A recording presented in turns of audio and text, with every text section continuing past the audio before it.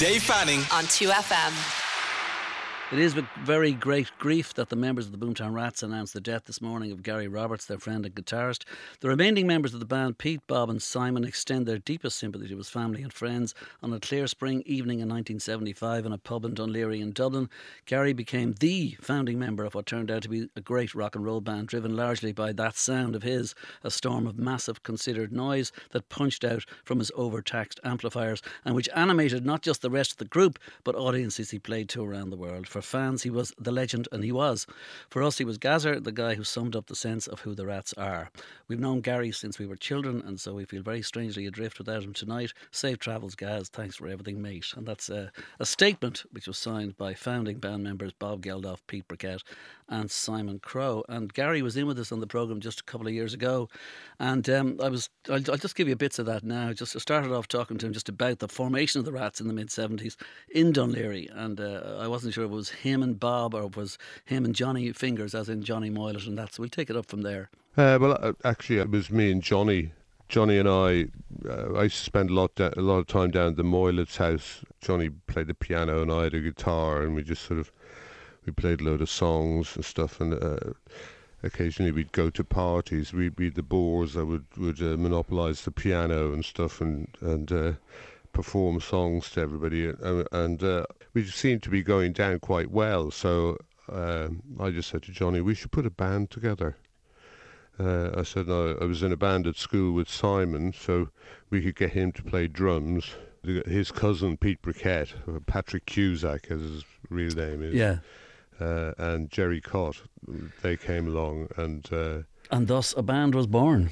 Kind of. There's a little bit more to it than that in terms of getting a manager in called Bob Geldof, and then you realise, well, actually he might be better off as the lead singer. But I'm going to go to a few other bits and pieces in terms of I'm going to say the Rats to me were kind of 76 to 86, just to give it a 10-year thing. After 86, you became a sound engineer for Simply Red, for Orchestral Manoeuvres in the Dark. You were sort of front of house for Flesh for Lulu and all that kind of thing. Did you tour the UK and the US with some of these people? I toured the States with Flesh for Lulu, but then after I got back from mixing the Lulus in the States, sort of sitting in this farmhouse in Herefordshire, wondering what I was going to do next, and a friend came around and saw a door that I'd made, and asked me if I'd help him to convert a barn. So I ended up going off doing that, and I spent a few years doing sort of woodwork and making windows and doors and putting up stud walls and stuff like that, just for something to do and earn a crust. Okay, if we go back then, because as I say, I'm jumping all over the place. You were your dad was a double bass player in, was it a show band or just a band or a swing band? Yeah, it was a little 4-piece, I think, called the Melodists. Right. And Dad used to drag his double bass around on a trailer behind his motorcycle. He had a sort of an aerial 350 motorcycle with Mum on the back seat and the double bass in a trailer behind. And you went to high school in Dublin, and also then, you were sent to this Newtown Quaker school, a boarding school in Waterford. Now, you were meant to kind of get yourself together down there. That's what your parents wanted. But what you discovered was there was a choir or there was a musical something or other, and you saw a thing called a guitar. Is that the way it went? There was a band in the 5th year or 6th year with electric guitars, and I saw an electric guitar, and heard it, and I just thought, that's just absolutely amazing. I want one of those. So I persuaded my parents to buy me a cheap electric guitar. And during those early teenage years, were you listening to the bluesy people, the John Mayalls and the Kinks and the Yardbirds and all that stuff? Yeah, and there was a guy in my class who had the old, really old, like Blind Lemon Jefferson and Lead Belly and all that sort of stuff. So we listened to loads of stuff like that. Also, by that stage then we were coming into an era when you could do it all yourself. As you say, you were playing yourself. Johnny might have been on piano in the house. You get this guy Geldof around because he lived up the road or whatever it was, or you were a friend of his or something along those lines. And I'd been hanging out with him for a while, Right, and he arrives in the front room. It was a question of him being the manager for about 10 minutes, wasn't it? Well, that was the idea. I mean, I got the band together with Johnny, and once we'd got everybody together, I was kind of elected to be lead singer and rhythm guitar player.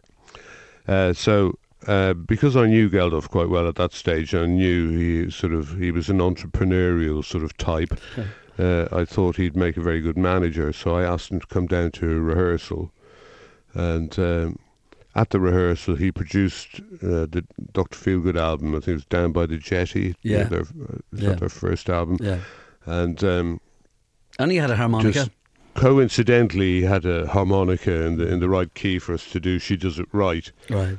So we learned that and a couple of the other songs. I mean, the number ones that came in Britain, the two number ones and Top of the Pops and all the rest of it, it was quick enough, the whole thing. Can you remember when the first number one made number one and the reaction that you had when you were told? Because it was only, like, it wasn't sort of, it was creeping up, getting rid of John Travolta and Olivia Newton-John, wasn't it? Yeah, my recollection of that, I don't know if my brain has kind of reshuffled events, but I think we were in that hotel on O'Connell Street. What was the Shelburne? Yeah. The Gresham. Gresham, yeah. And I think we were doing Daily Mount with the Lizzies. Oh, with Lizzie and Graham Parker and the Rumour and all that. Oh, yeah, that's I think right. so. Yeah. And the B.P. Radiators. Fallon came in and said, boys, you're number one, you know. So I can't do a BP Fallon impression. And I just remember sitting in the lobby in the Gresham and BP coming in and telling us that, and O'Kelly being all so whatever. O'Kelly being Faulkner O'Kelly, the manager of the band. Yeah, exactly. Yeah, so-called manager of the band. Right. Yeah. Okay. Okay. I might just get to a little bit of that later on. But I mean, of all the kind of stuff that you had been doing, I mean, you hadn't really been roadworthy tested as much as you might. As Geldof once put it, we hadn't even heard ourselves in the monitors and we were number one. Did you go through an awful lot of record companies and get help from Phil Lynott, and did Thin Lizzy help and all that kind of stuff, and just trying to get the deal that you wanted to get? No, we got no help from bloody Lizzy's at all. What happened to us, Geldof and O'Kelly, we made a demo. Eamon Cannon, who was a sort of a clothing entrepreneur in Dublin at the time. Yeah, he had a program on TV called Eamon High. Oh, that's right, yeah. He wanted to be our manager, and he paid for us to make a demo at Eamon Andrews Studios in Harcourt Street, just sort of the edge of the high school, which isn't there anymore. Yeah. And Geldof and O'Kelly took the tape to London and hawked it around all the record companies and made people listen to it. You know, the way Geldof can do that. Indeed. And out of that came the record deal. We got Richard Branson from Virgin came over to hear us play, I think, in Moran's. Yeah. And Nigel Grange and Chris Hill from Ensign came over, and I can remember we had a party afterwards in my parents' house, and I can remember the two of them, sort of Branson and Nigel, sort of eyeing each other up in a sort of semi-friendly way while we were there. But out of that came a deal with Ensign, which was a subsidiary of Phonogram. Yeah, and okay, so you get the band, you do all that kind of thing. You know, some of you had done stuff, hadn't you? I mean, like Pete Burkett or Paddy Cusack, he had taken jazz guitar lessons, and you all were proficiently untogether. Would that be fair to say at the very beginning? Very, very untogether. Yeah, we were very proficient at being untogether. Yeah. But you had something going on, you know, the whole lot of you. Yeah, Briquette was the only one who'd had any kind of what you call sort of jazz or modern lessons. I learned the piano and I did the clarinet at school, so I sort of had a little bit of a grounding in classical music, but the guitar was a different thing altogether, and I was completely self-taught on that.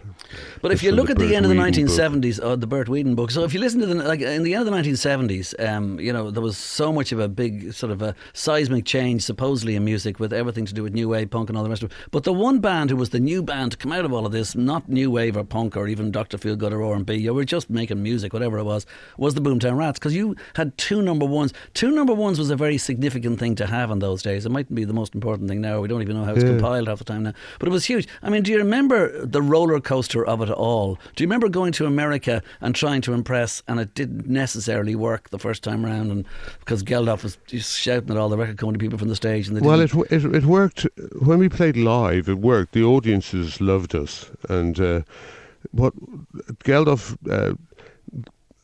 he did say something rather unwise at, I think it was, well, it was in San Diego. Yeah. We were doing, it was one of the, it was either the first or second gig we'd done on our first American tour, and he pointed out all these guys at the back of the theatre in satin jackets who were all the radio programmers. There was a convention going on in Los Angeles at the time, and the record company had invited all these radio programmers, the people who choose what's played on the radio, to come and see us playing in San Diego. And Geldof kind of turned the punters against these people. He said, you see all those people at the back in the satin jackets, they're the people who decide what rubbish is being played on the radio nowadays. Let them know what you think. And they just got up and cleared off. That didn't help us get played on the radio over there. Well, that might have gone down better in the UK or Ireland, where people were more attuned to the changes in music that were happening. And also people knew what was happening in music. I mean, one of the best examples was, regardless of the fact that in terms of rock and pop, he marries the two together so well, Tom Petty. He was coming over to in England that he thought, hey, this is the way it's done, in a rock and roll kind of way. And you toured with Tom Petty and the Heartbreakers, basically blew them off the stage. And I think much to the, how shall I put this as mildly as possible, to the chagrin of Tom Petty himself. He was not a happy man, was he? He was a bit fed up, yeah, because we'd go out and we'd buy like a roll of wallpaper lining paper, that white stuff, and write things like rats eat broken hearts for breakfast, and pin it up all around wherever we were playing, so that they could see that when they came on stage, they could see this hanging from the balconies and stuff. And in the end, they just got fed up, which is a shame, because I think we all thought they were great, and we're actually quite friendly with one or two of the band, but Petty himself didn't have a lot of time for us. Was he living up to his surname? All right, let's take a look then at like looking after number one and closest you'll ever be if your guitar takes centre stage of the whole thing. If I said I can make it if you can, would you suddenly be able to do it now, or do you have to wait a minute? Do I have to go back and listen to that? I'm not sure if I know that one as well. Yeah. Yeah, we don't do that live, actually. Okay, one of the things you did do after those hits and 6 albums, etc., was play Live Aid, which was organised, of course, by your lead singer, which was the single most important whatever in the history of UK music and the world music and all the rest of it. Do you remember the gig, and did you know it was going to be the last one? More or less, anyway, because you then played Self-Aid. Well, Live Aid wasn't the last one. No, but I mean, you played Self-Aid in 86, and that was it then. Yeah, that was the Self-Aid was the last gig we played in that incarnation. Live Aid was just a great thing. It was a very strange day, and I mean, actually for me, the biggest memory is seeing Queen play and being totally amazed by them. Queen came on, and they'd obviously worked on what they were doing. It was so slick and really, really good, and I just thought, yeah, that's what the Who should have been like. Right, indeed. Okay, well, as I say then, just like you went on then after the Rats and after Self-Aid in Dublin to Simply Red and OMD and Flesh for Lulu and touring and that, and you also not only have left behind some beautiful pipework all over Hertfordshire, but also you became a central heating engineer as such. And you also became an independent financial advisor, a very successful one. And what are you doing now, Gary, when you're not Boomtown ratting? I'm trying to write songs. So it's music now again. And tuning motorcycles. Yeah, you and your motorcycles go back a long way. I mean, there's some kind of accidents have happened, haven't they? In Ducatis and St. Bartholomew's you were in and all the rest of it. That's right. That goes back to 1984 when you missed a festival in Holland. Isn't that correct? That's right. That's absolutely right, yeah. Well, I tell you, a funny thing is, in terms of like getting on with people, do you guys get on these days? Are there fights about royalties and stuff, or is that back burner? No, not at all. No. We like each other, and that's one of the great things about it is it's fun, and there's an affection between us because we've been through an awful lot together, and the reason that we came together in the first place was because we knew each other. Yeah, and of course. So and when you know people, especially before you get together, and then you have a band, you can make allowances for, you give people room to be themselves, I think that's what we do. We tolerate each other in an affectionate way, and there's no sort of staying in different hotels because we can't stand each other or anything like that. As there is That's so what many makes bands. it. Yeah, exactly. And of That's course, what makes it worthwhile. you guys were all together from the beginning, more or less, anyway. So that's the way it is. Yes. Goodbye. Thanks, Gary. Yeah, take care. All right, Gary Roberts, who died this week from the Boomtown Rats, guitarist with the band. Do you want to hear his guitar? Listen to this.